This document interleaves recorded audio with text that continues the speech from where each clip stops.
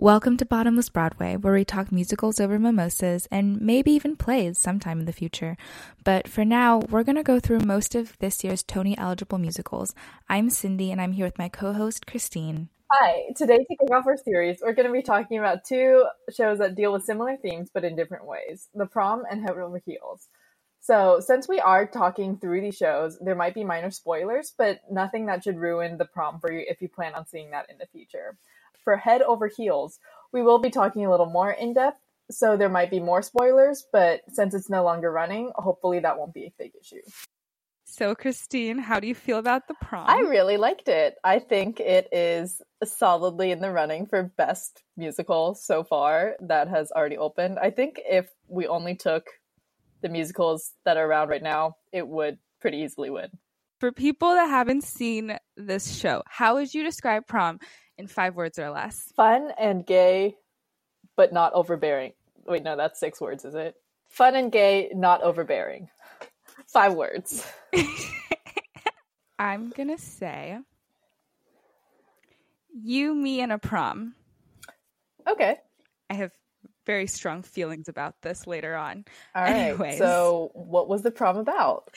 The Prom is a musical based on a true story in Mississippi, but set in Indiana. I'm not sure if that has to do with the fact that Indiana is so famous for its religious freedom restoration acts, but anyways, it centers around a girl named Emma who wants to go to her high school prom with her girlfriend, Alyssa Green, daughter of every family movie's villain, the PTA president mom. Prom is canceled. Chaos ensues, but with the support of school principal Mr. Hawkins, Emma's story makes the news just in time for slightly past their prime caricature Broadway stars Dee Dee Allen and Barry Glickman to witness their expectedly hit musical about Eleanor Roosevelt close on opening night. Compelled to find some chicken soup for their diva souls, the stars gather together a rescue team and head down to Indiana, where they teach the students and faculty at Emma's high school how to dream big and accept others, while being reminded themselves the importance of staying genuine and grounded. All right, that's where the pleasantries end. Let's talk about the story. Let's talk about the book. Okay. It is based on a true story, like I said, but I actually found it kind of unpredictable. I mean, the false ending at the end of Act 1 completely threw me off. Yeah, that definitely I did not see coming. They performed on the Macy's Day Parade, which they had the kiss between Emma and Alyssa at the end, and that was like the first LGBT kiss that was ever broadcast, and all the like middle American conservative moms were mad about this being on a family show. Do they realize it's about them? Yeah.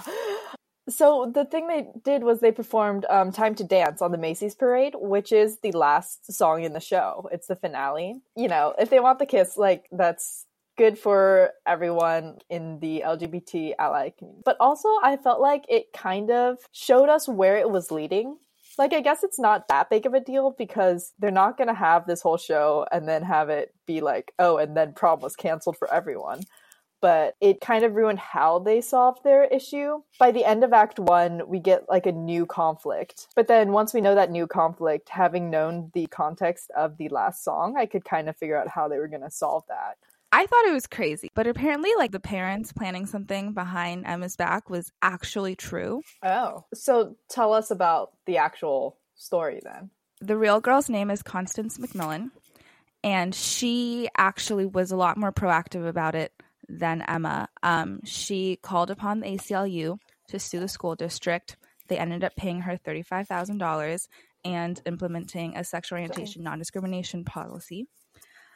And there were no Broadway stars coming to their rescue. And her principal was kind of a dick, too. So, like, the principal wasn't on her side. But she did show up on Ellen DeGeneres. And she got another $30,000. Wow, that's like 2 years of college paid off. Yeah.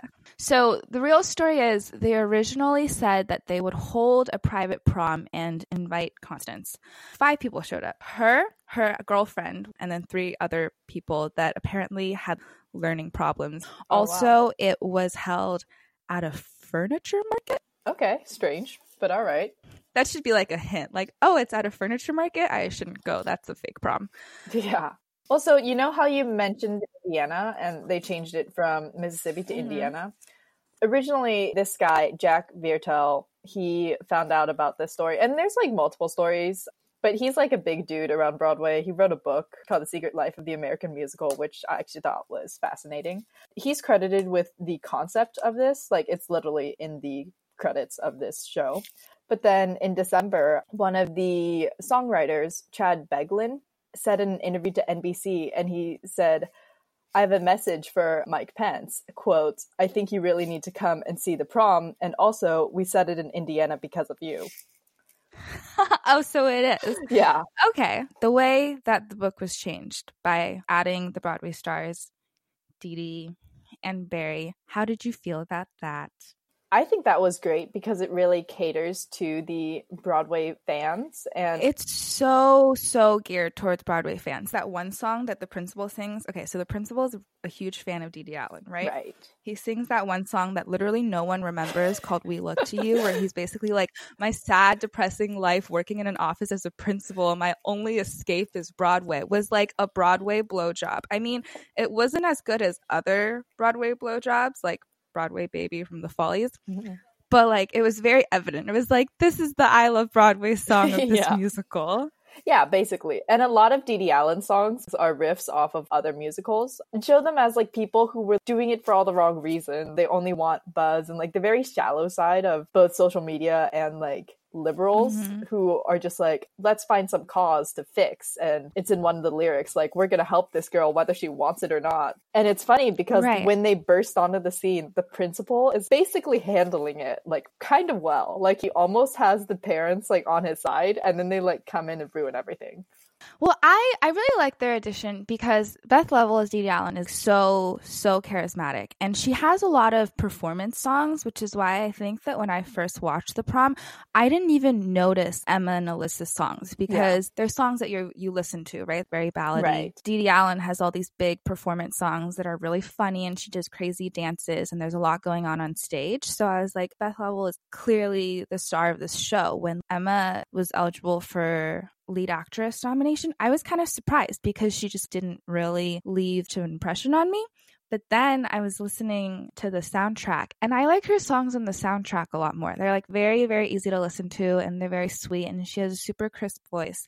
And then Beth's songs are harder to listen to on the soundtrack. You need the full staging and everything. Yeah, they're not as exciting without the visuals. One of my few quibbles about the show, I feel like they should have made it more centered around one character or another. They kind of tried to split the plot between the Broadway people and then the actual high school people. And they try to do it somewhat evenly, but I think it would have been better if they just went one way or another because I didn't really mind. I don't think the high school people could have really carried the show. I think they should have just made it obvious that the Broadway people were the stars of the show because I think that's kind of what everyone considers it.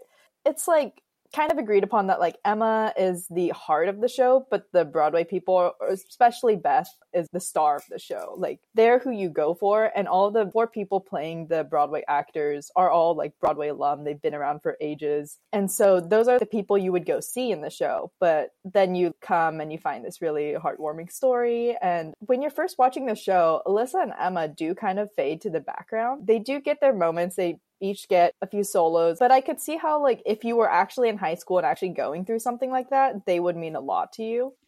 Yeah, on the soundtrack, their songs are so pretty. Like Dance With You is so pretty, and Unruly Heart is so pretty. And I also do kind of like the balance. Two things about the balance of the soundtrack. I like the split between Act 1 and Act 2. I think End on a Good Place and the amount of happy and fast songs in each portion and the number of good versus filler songs in each act are really well split. The amount of Beth and Emma's songs are also really well. I think it's a pretty tight show. There's not really anything that is extra. There's an argument to be made that like all of the Broadway people songs are kind of unnecessary, but they're more just necessary for character development, just to show you how ridiculously out of touch the characters are. The Broadway people's songs. Yeah. It's Not About Me is Beth Leavel's first solo. The acceptance song is done by the character Trent Oliver, played by Christopher Sieber, and it's actually really funny, but also like kind of forgettable. There's a good one-liners. I don't think it's a good song. It's like not a good song to listen to, but the visuals, the way it's staged is hilarious, and they do have really good jokes in there. Right. They do like a monster truck race or something, right? Yeah. And then so the stage goes black, and then there's two monster trucks on stage, and I'm like, oh, It's a different show. My show ended. Time to leave. I'm so confused. They also like blind you with spotlights at first too, because you're at a rally. Zaz. So Zaz is done by Angie, who's the perpetual chorus girl, been in the chorus for Chicago for like 20 years and has never gotten to play Roxy Hart. And she's basically does this Fosse-esque number to cheer up Emma to try to convince her that it's not the end of the world. But the thing is, Angie basically doesn't do anything else in the whole show except for that. Yeah, we don't know why she's there.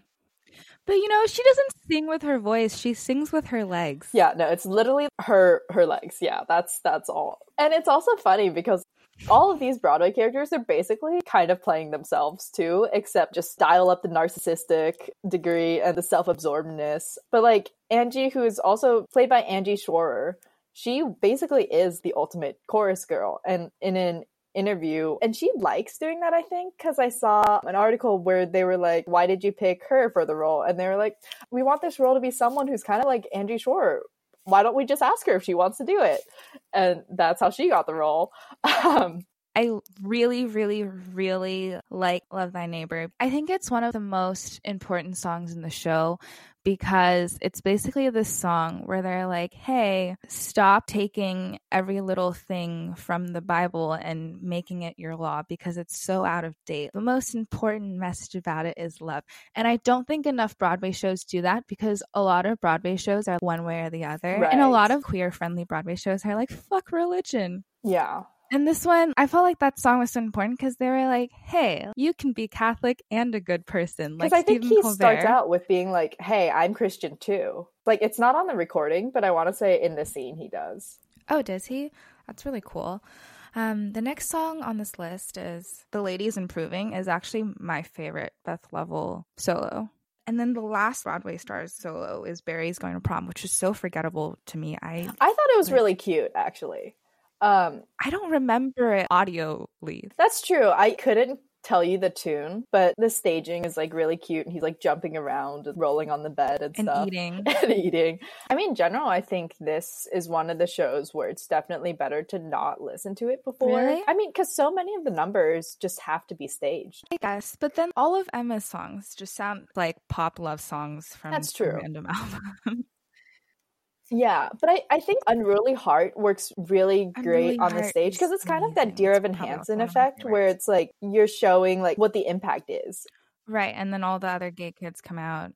I have one bone to pick with the soundtrack. Mm-hmm. So one of the main phrases is, all we need is you and me and a song, right? Mm-hmm. Because Emma has this whole thing where she's like, I'm not trying to like start a movement or anything. I literally just want to dance with you to a song at prom.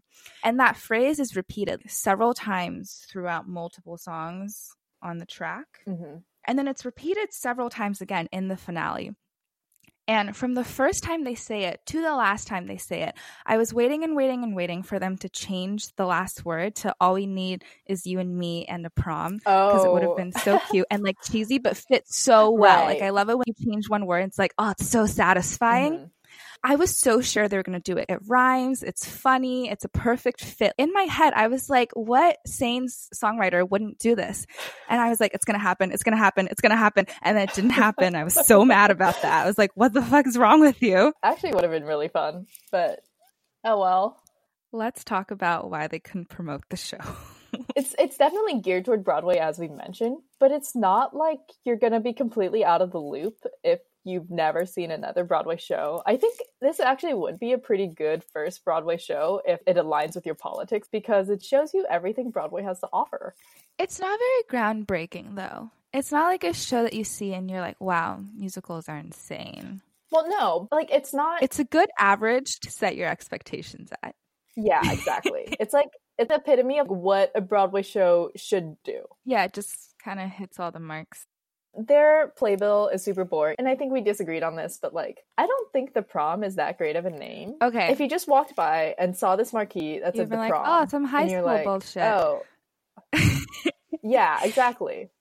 And so I thought it would be funny to call it Changing Lives, which is the name of the first song. Changing Lives is so dramatic. I don't think prom was the best name for promoting the show, But I like the sentiment of naming it The Prom because, like back when Love, Simon came out, a lot of people were praising it for like taking the route of a regular high school rom-com. And there's like, hey, here's a love story, but it's between gay people. And it doesn't have to be depressing and no one has to die and no one has to sue anyone and doesn't have to go crazy. Like, this is just a love story, but they're gay. And I feel like that's what the name did for me, like The Prom is. Okay. And then Emma even says it it might be Dance With You. She says, I don't want to be a cautionary tale or a scapegoat or start a riot or whatever, which, like I said earlier, isn't what the actual girl did because she sued everyone. But like Emma's like, hey, I'm literally not trying to make a scene. I'm not like, wow, I'm gay and I must go to this prom. I just happen to want to go to this prom while I'm gay. What's the big deal? Right, yeah. Like very real and also very palatable for people that might not be so for it because it's like, hey, here's just people. Yeah. And I'm guessing that's why they did make the character like that rather than the character going around and like... Right. It was kind of a weird choice, though. Like, that's a pretty big decision to make when they're writing the book, to change her like that. Because I think the idea is to be like, hey, this is a universal story. Everyone wants to be able to go to their high school prom. Because, when you're in high school, prom is like life or death situation. I don't know, man. I wore a JCPenney dress. I mean, yeah, but like... But like literally like capital punishment in high school was you can't go to prom. It's a common high school drama trope. Any ending thoughts, special feelings? Originally You Happened was actually only Alyssa and Emma, and I think you can watch the video for that online. Now You Happened is just like a promposal thing. Oh really? It was like my favorite ensemble number. Also, I wasn't sure like how serious or insulting they were trying to be about the other couples because they were cute, but you were also like judging them. They were kind of dumb. Yeah, there was that one guy that was like, I'm a football player and I thought I had everything until I met you. And then that other guy that's like, I'm a slacker. I was failing Spanish until I met you. Yeah, and then Em and Alyssa come on and you're like, oh my God, serious people. Yeah, but I think it was really smartly done because they also do this like awesome dance, which like Casey Nicola is one of my favorite choreographers, I think, because there's like two normal couples that get like promposed to before Alyssa and Emma, but Alyssa and Emma kind of have to hide behind the bleachers, I guess, because they're still secret and like Alyssa's not out yet. Right, so they're not doing a big proposal. Right, but they still have the other couples dancing on the other side of this set piece. It like made a probably sadder song feel happy. So I met the dance captain, Jack, and his favorite dance is Zaz, which is very confusing for me because Angie, I think, is the only person that dances and she spends like 80% of the time on the bed. Just kicking her legs. Right. Also, like, you're not Angie, you can't do it, so... It is very, like, Chicago. I don't know, a lot of people really like Zaz, and I think it's, like, serviceable, but I don't think it's amazing. What was your favorite number of the whole show? Unruly Heart. I really like Tonight Belongs to You. I think that would be my favorite. It feels really basic to say that because it's such a standard song, I guess. There's nothing special about it, but it's like super catchy. The choreography is great. It's just like a great closing number because it shows a dichotomy. It's very memorable and it's very relatable. It's definitely going to be the most quoted song, I think. Oh, like it's going to be on prom merch. Yeah. Like Tonight Belongs to You is a good merch thing, but then they have that like one thing's universal, life's no dress rehearsal. That's just gonna be the high school theater kid anthem, probably. All right, now closing thoughts. I honestly think this would be a good show for like anyone to see. Maybe if you're from Indiana, they kind of do shit on the town.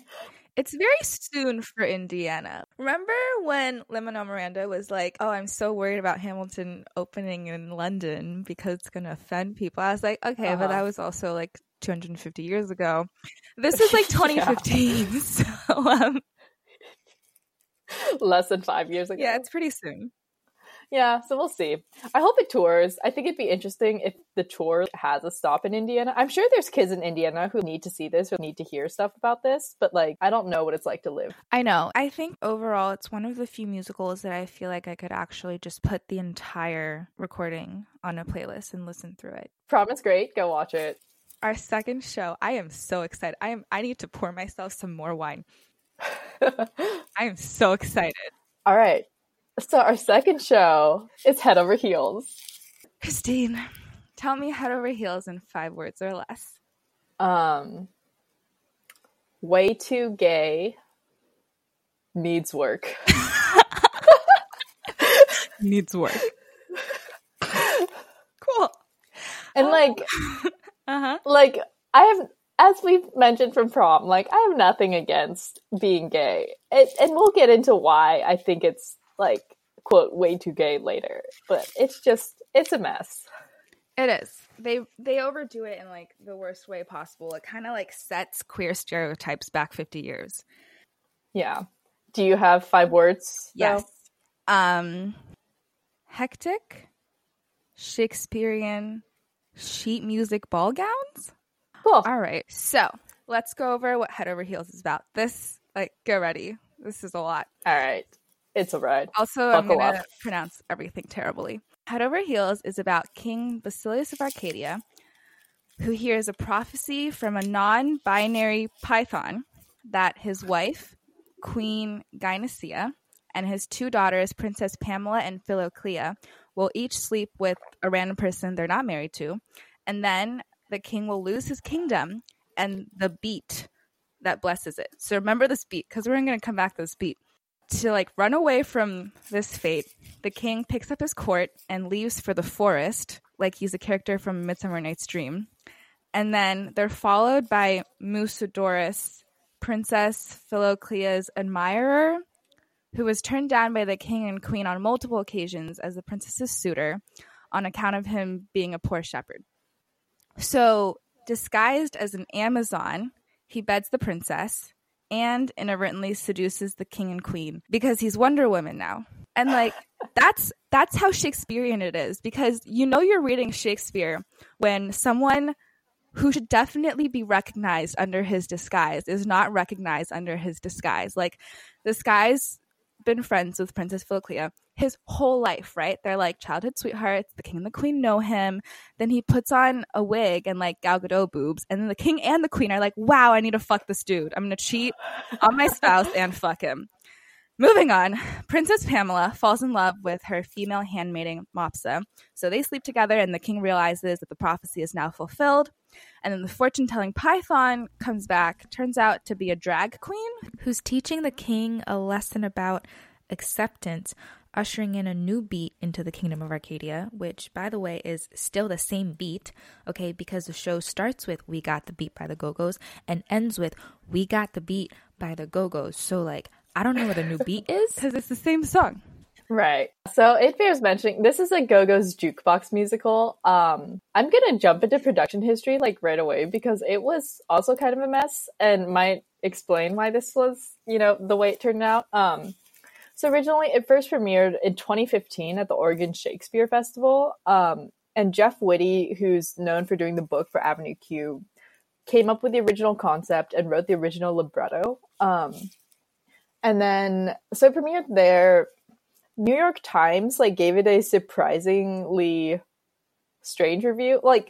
They were like, oh yeah, the book was great, but the songs just didn't work. Which I guess it's kind of backwards for a jukebox musical, because normally in a jukebox musical you go for the songs and then the book sucks because they don't know how to integrate the songs. But then New York Times was like, yeah, now the songs suck so much because the book is better. So you realize how simple and it's how simple the lyrics and rhymes in the songs are, because also the book is written in iambic pentameter. So yeah. But then after that, in 2016, they basically revamped the whole creative team. They hired a new director, Michael Mayer, who won a Tony for Spring Awakening and did a ton of other stuff. He directed, I don't know what happened to Jeff Whitty, but they basically brought in James Magruder to adapt his original libretto. So they got rid of a lot of the iambic pentameter, but it's still in Shakespearean English, in verse. It's very strange. And they had... No. It's Shakespearean English. It's thee, thy, thou, thine in American accents. Right. It's the weirdest thing I've ever heard in my life. It's very disorienting. And then Tom Kitt, who basically just does everything, also adapted the songs, which I guess he worked more into the show maybe. And so he did like orchestration, song arrangement, music supervisor, all of that. And then, so they did that. I guess they must have worked on it for like 2 years because we didn't see it again until 2018 in San Francisco in the spring. So they like that. It's fun. It breaks boundaries. This was when Peppermint was brought on. And so she's the first transgender actor to originate a principal role on Broadway. So she plays Pythio, the Oracle.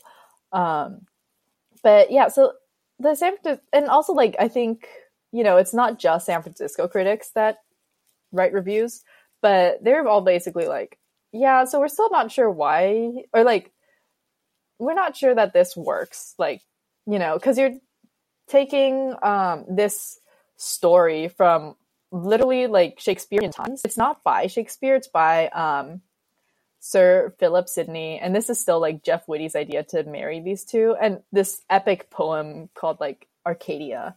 And this was like in the 1500s. So you're taking this 1500 story, you're giving it like Go-Go's songs, which is like late 1900s. Yep.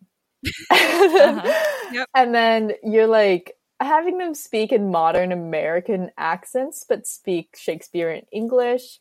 The choreography is also super modern. It's by Spencer Liff of So You Think You Can Dance. And so it's just like this weird mesh of things that like, I think it almost works, but it's like one too many. Head Over Heels marketed itself as a laugh out loud love story. Like their website literally still says that. Like, we are a laugh out loud love story.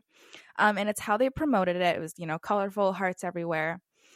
But the only funny thing is like that juxtaposition between punk rock and Old English, which seems so like elementary to me. The producers were just like, let's throw some shit that don't belong together into one show so people will laugh because it looks weird, which is like really like lazy comedy, I think, because the songs aren't funny. They're, punk rock songs. And like some of the delivery is funny. Like Pamela's pretty funny, but a lot of it isn't that funny. And then there's like a good amount of awkward sex jokes, but I laughed more at one-liners in like serious musicals. I probably laughed more in like the 3 minutes of Sincerely Me in Dear Evan Hansen than I did in Head Over Heels. Like, it wasn't that funny, and it definitely didn't like mix up the type of comedy I used. The whole thing was just like, watch people in ball gowns headbang.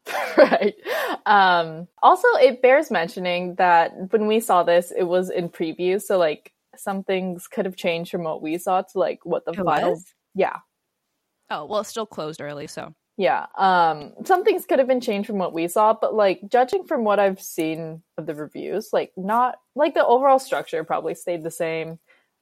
Like, I don't know if they changed. We didn't see it very early in previews though, right? No, we saw it like fairly late, but I remember it was previews because we wanted to get tickets because we were afraid that the prices would go up after previews. Because it was Gwyneth Paltrow. Right. Yeah, I keep forgetting about that. Which makes so much sense because if you think about it, it's the exact waste of money and disappointment as a $70 vagina egg. Whatever. Anyways, it did not go up. I was wrong. I have a lot of problems with this, and I think the Go-Go's have good music. I didn't really get to notice their music because the plot was so hectic that I literally like wasn't thinking about the music during the show. And then when I listened to the cast recording after the show, I was like, what? These songs were in the show? Yeah. But the vocalists are good. I think the songs are good. But the problem is like punk rock. I don't know if this is punk rock in general because I don't know punk rock that well, right? Mm-hmm. But I've listened to a lot of the Go-Go songs. And they're not very storytelling songs. Right. You know, like how Taylor Swift or maybe old Taylor Swift like brings you through like 2 months of her relationship. She like, it's like there's very specific things happening. Like she's walking down a street and then she's sitting on a couch and then she's dancing in the kitchen, right? Right. Go-Go's like don't really do that. They kind of like talk about one feeling at one moment in time. Which makes so like the songs are just songs and they don't really progress the plot. And I really don't like that because I hate like inefficient songs in musicals. I think they're really pointless. So the use of the Go-Go song, it just makes the entire musical seem very stagnant the whole time. Yes, agreed. I think they did have a couple good ones. Get Up and Go is when like they up and leave. Like Basilius is like, we gotta go, and it's kind of used as a montage song, which I think works really well. And Vacation. Okay, I have issues with Really? Vacation because it's so shoehorned in.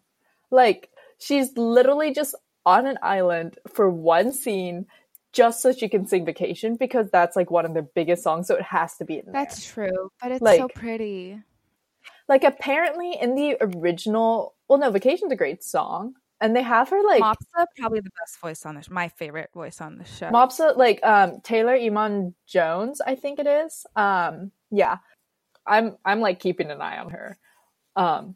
But yeah, so Vacation in the original Oregon version, it was, I think what it sounds like in the place of Get Up and Go was like them like leaving was when they sang Vacation, and apparently it was like this sort of stripped down ballad version of it, and people were like, you cannot mess with Vacation like that. So then they like returned it to like the peppy song it is. I actually like some of the rearrangements, probably just because I like theater music more than punk rock. But like, I love the enunciation. I love being able to hear shit, you know. So I really like the rearrangements, especially for Vacation. Also, Our Lips Are Sealed. I thought those were really good rearrangements. Yeah. Vacation's used well in the scene that it's in, but in the overall story, it's like, how did she get to this island? Why is she here? She's surrounded by mermaids and sitting in this like Venus clamshell. Like, there's just so many questions. And that's like, they use all the set pieces for that one song, and then she like comes back and it's fine. Right. Also, Vision of Nowness is the song that Pythio uses before she like talks about her prophecy. Right. But it's like her like dramatic intro music. Right. But Vision of Nowness is not about a prophecy. So Vision of Nowness is sung, and then Pythio speaks the prophecy. And that just seemed so ridiculous to me. In any other musical that wasn't a jukebox musical, they totally would have wrote the prophecy into a song. Right. Like, I was not a fan. That was just a poor use of time. Mad About You and Heaven is a Place on Earth are, strictly speaking, not Go-Go songs. They're Belinda Carlisle songs. After the Go-Go's broke up, she like pursued a solo career. I mean, I feel like the intros and closings of each act were pretty solid numbers. Like We Got the Beat has its issues within the whole context, but like as an opening number, I thought it was pretty cool until you realize, like, because this was before you realize they're speaking in Shakespearean English, so it's like, oh, cool, this is a fun song. But they are in Shakespearean clothing. I mean, yeah. Well, it's like quasi modern-ish Shakespearean clothing. It's really strange. I was like, I hope this is a dress-up party. Also, fun fact, the founding original 2 members of Go-Go's had no musical background and could not play their instruments when they formed their band. That's actually really interesting because the Go-Go's is known as the only all-female band to write and play their own instruments. Yep. So after the 2 people themselves kind of flopped, they started gathering other people that could play their instruments. So the later members actually knew what they were doing. Overall, very fast learning. Yeah. That's pretty impressive, you know. Yeah, I know, seriously. Also, okay, so this might play into how the story goes. Apparently in the San Francisco version, Mopsa was supposed to kind of act as a narrator, like she was supposed to take you through the story, but also all the reviews said she like didn't do that, like because she ended up in the story. So I think this could have benefited from a narrator. I think because jukebox musicals usually get one. Right. And also like I feel like in this particular jukebox musical, they felt the need to use the whole song. But like a lot of biography musicals like tend to cut down songs, like Beautiful, the beginning of Jersey Boys, they just have like snippets of songs. Actually, yeah, I'm looking at the soundtrack now, and all their songs are like 2 to 4.5 minutes, which is quite long. Yeah, so they use the whole song. So it's like, you know, stuff like Vision of Nowness. We could just like take half of that song or something like that. Could have just been like a dramatic intro music for 2 lines, and then we're moving on. Yeah, I agree. And I think by doing that, they're kind of limiting their target audience to big Go-Go's fans as opposed to like anyone else. Right. And I don't think there was any like particularly good reason to use the Go-Go's music. Like they're good. And I guess they're like trailblazing as like the first all-female rock band that writes their own songs and everything. And like maybe it's like a statement. But they don't have songs that lend themselves to a musical or this musical in particular. You could have literally picked any other band that has like more than 4 love songs, which is literally every band. Right. Yeah, and so I couldn't really find out why they were used. I think this was another Jeff Whitty thing. It just said in an article that he had gotten rights to use their whole song catalog. And they like were on board with it. They weren't involved in the process, but like showed them the show and they were like, yeah, this is great. And I think like it definitely was an ambitious undertaking to take this like super old text with this like relatively new music. That's true. There were 2 like done things. You know what? You know what we should talk about? We should talk about non-binary Musidorus. Okay, so he was the too gay part. Also, wait, I need to point something out. That Musidorus did not dress up as Wonder Woman because he wanted to. He was following the royal court through the forest, like lost his clothes or was freezing to death or something. I don't know. Then he passes by a bunch of skeletons and a bunch of dress-up clothes, and then he finds out that it's a bunch of theater people that starved to death because they were so unsuccessful, which is a hilarious omen. Well, I think like the reason he changed his clothes was like he needed a disguise because like the king like knew who he was and was like, I'm not gonna have my daughter marrying some shepherd, like go away. Okay, so at the end of the show, the king's like, you know, learning about acceptance and he's blessing everyone and he's like, cool, Pamela can be gay, Philoclea can marry the shepherd, this is wonderful. Him and his wife are chill again. Yep, they're chill. They got their romance back because they both wanted someone else. And he's like, I'm so excited to have my new son-in-law, Musidorus. And then Musidorus is like, but half the time I might be your daughter-in-law. And that was one too far for me. The whole time he was like, I mean, he was dressed as a woman, but he never really gave any indication that he like didn't feel like a male. Like, I don't know. It just like seemed out of the blue. And it wasn't like he was exploring his female side. It was like, hey, I ran over these clothes and like, I'm just going to wear them now. I think like if they had wanted that reveal at the end, they could have built up to it and it would have been like less jarring and less like out of nowhere. Right. Oh, Pythio is actually Mops's mom. Right. Because she like wasn't feeling appreciated or something. And she was like, I need to explore my other side. And like, also I'm an oracle, so I'm going to leave you. Like, yeah. Right. You're trans and you're an oracle, but I don't know why she's a snake. That was also confusing. Yeah, so this also like did not get good reviews. Well, it got surprisingly okay reviews because New York like Times didn't hate it. I was very they annoyed. didn't hate it, but they didn't love it. But here's the thing with Head Over Heels. It's like it should definitely be appreciated for the effort they put in, and all the actors were like fully throwing themselves into it. Like they didn't even care like what like whether or not it was good. They were like, we are for this, and that like there's like they should be respected for that, I guess.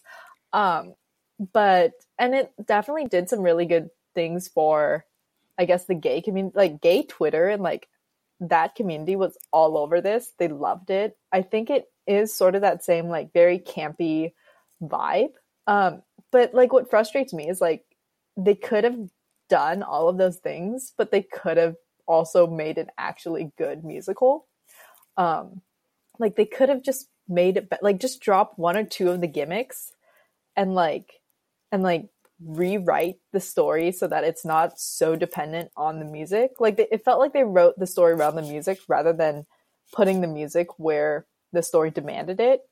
And like if they had just done those, it would have been such a better musical. It still would have had all the like groundbreaking moments it did. Like first transgender person to originate a role on Broadway.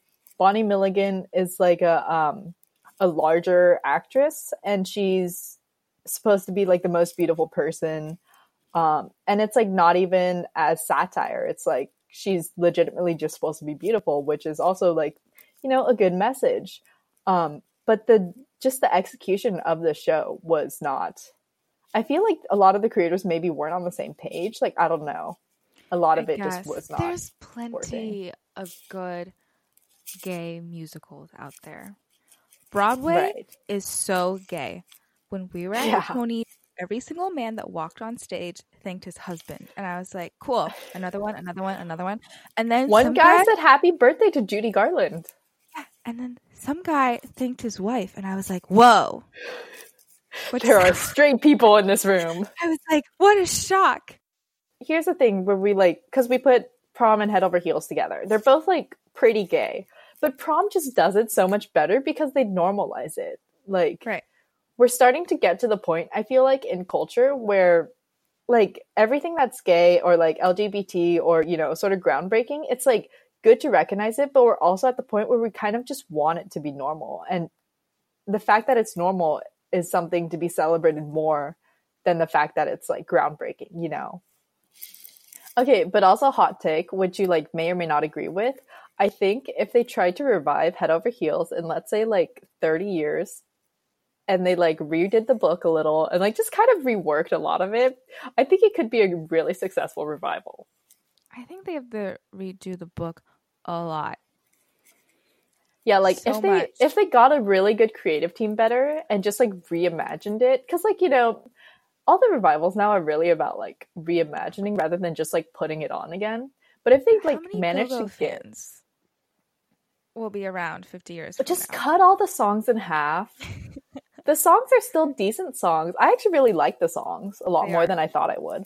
Same. Fix the book. Like, you can still have them speak in verse, but maybe not Shakespearean verse. I don't know. But something to, like, mesh it more with the songs so that the songs versus the book aren't so starkly contrasting. I don't think they could take away the verse because Or the poems. like the dialogue, the words are so campy that if they said it right. like normal prose, it would be really weird. Okay, then I don't know. I don't know how they could do it with the song. I'm sure there's someone out there who's like, you know, a genius waiting to be discovered that could fix this. Well, I hope she works on something else.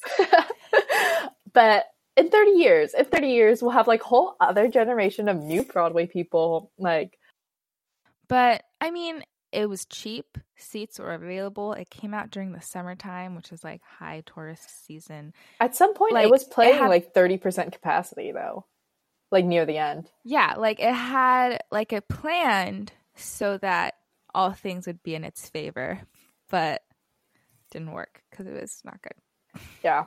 But yeah, so like, I mean, I think it could be a good revival. I'd have to be like, the opening night reviews would have to be amazing for me to watch it again. It'd have to like unanimously amazing. But anyway, shall we do our closing thoughts on Head Over Heels? I'd be really curious to see No One Ever do it again. I thought it was going on tour. It's not going on tour. A lot of people really liked it and saw it like tons of times. Questionable musicals get cult followings. That's true. It didn't come together. They could have done more. They didn't. I hope I hope Spencer Lift does get a Tony nomination for choreography, but that's the only thing I can see them winning. Or not even winning, but getting nominated for. Maybe costumes. Maybe. There's a lot of stuff coming out in the spring, so don't see it. It's not out anymore. You don't have the option. Head Over Heels, the rock band for the musical, was also an all-female band, female music director, all that. So like yay for keeping in line with the that. orchestra people, the people in the pit? Yeah. Oh, I didn't know that. It's really cool. No one will ever see this again. It's fine. Cool. So that concludes everything. If you want to hear more from us, you can subscribe on Apple Podcasts or wherever you're listening to this podcast. Feel free to follow us on Twitter at bottomlessbway, BWAY, or email us at bottomlessbway@gmail.com and let us know how we're doing. Bye! Bye!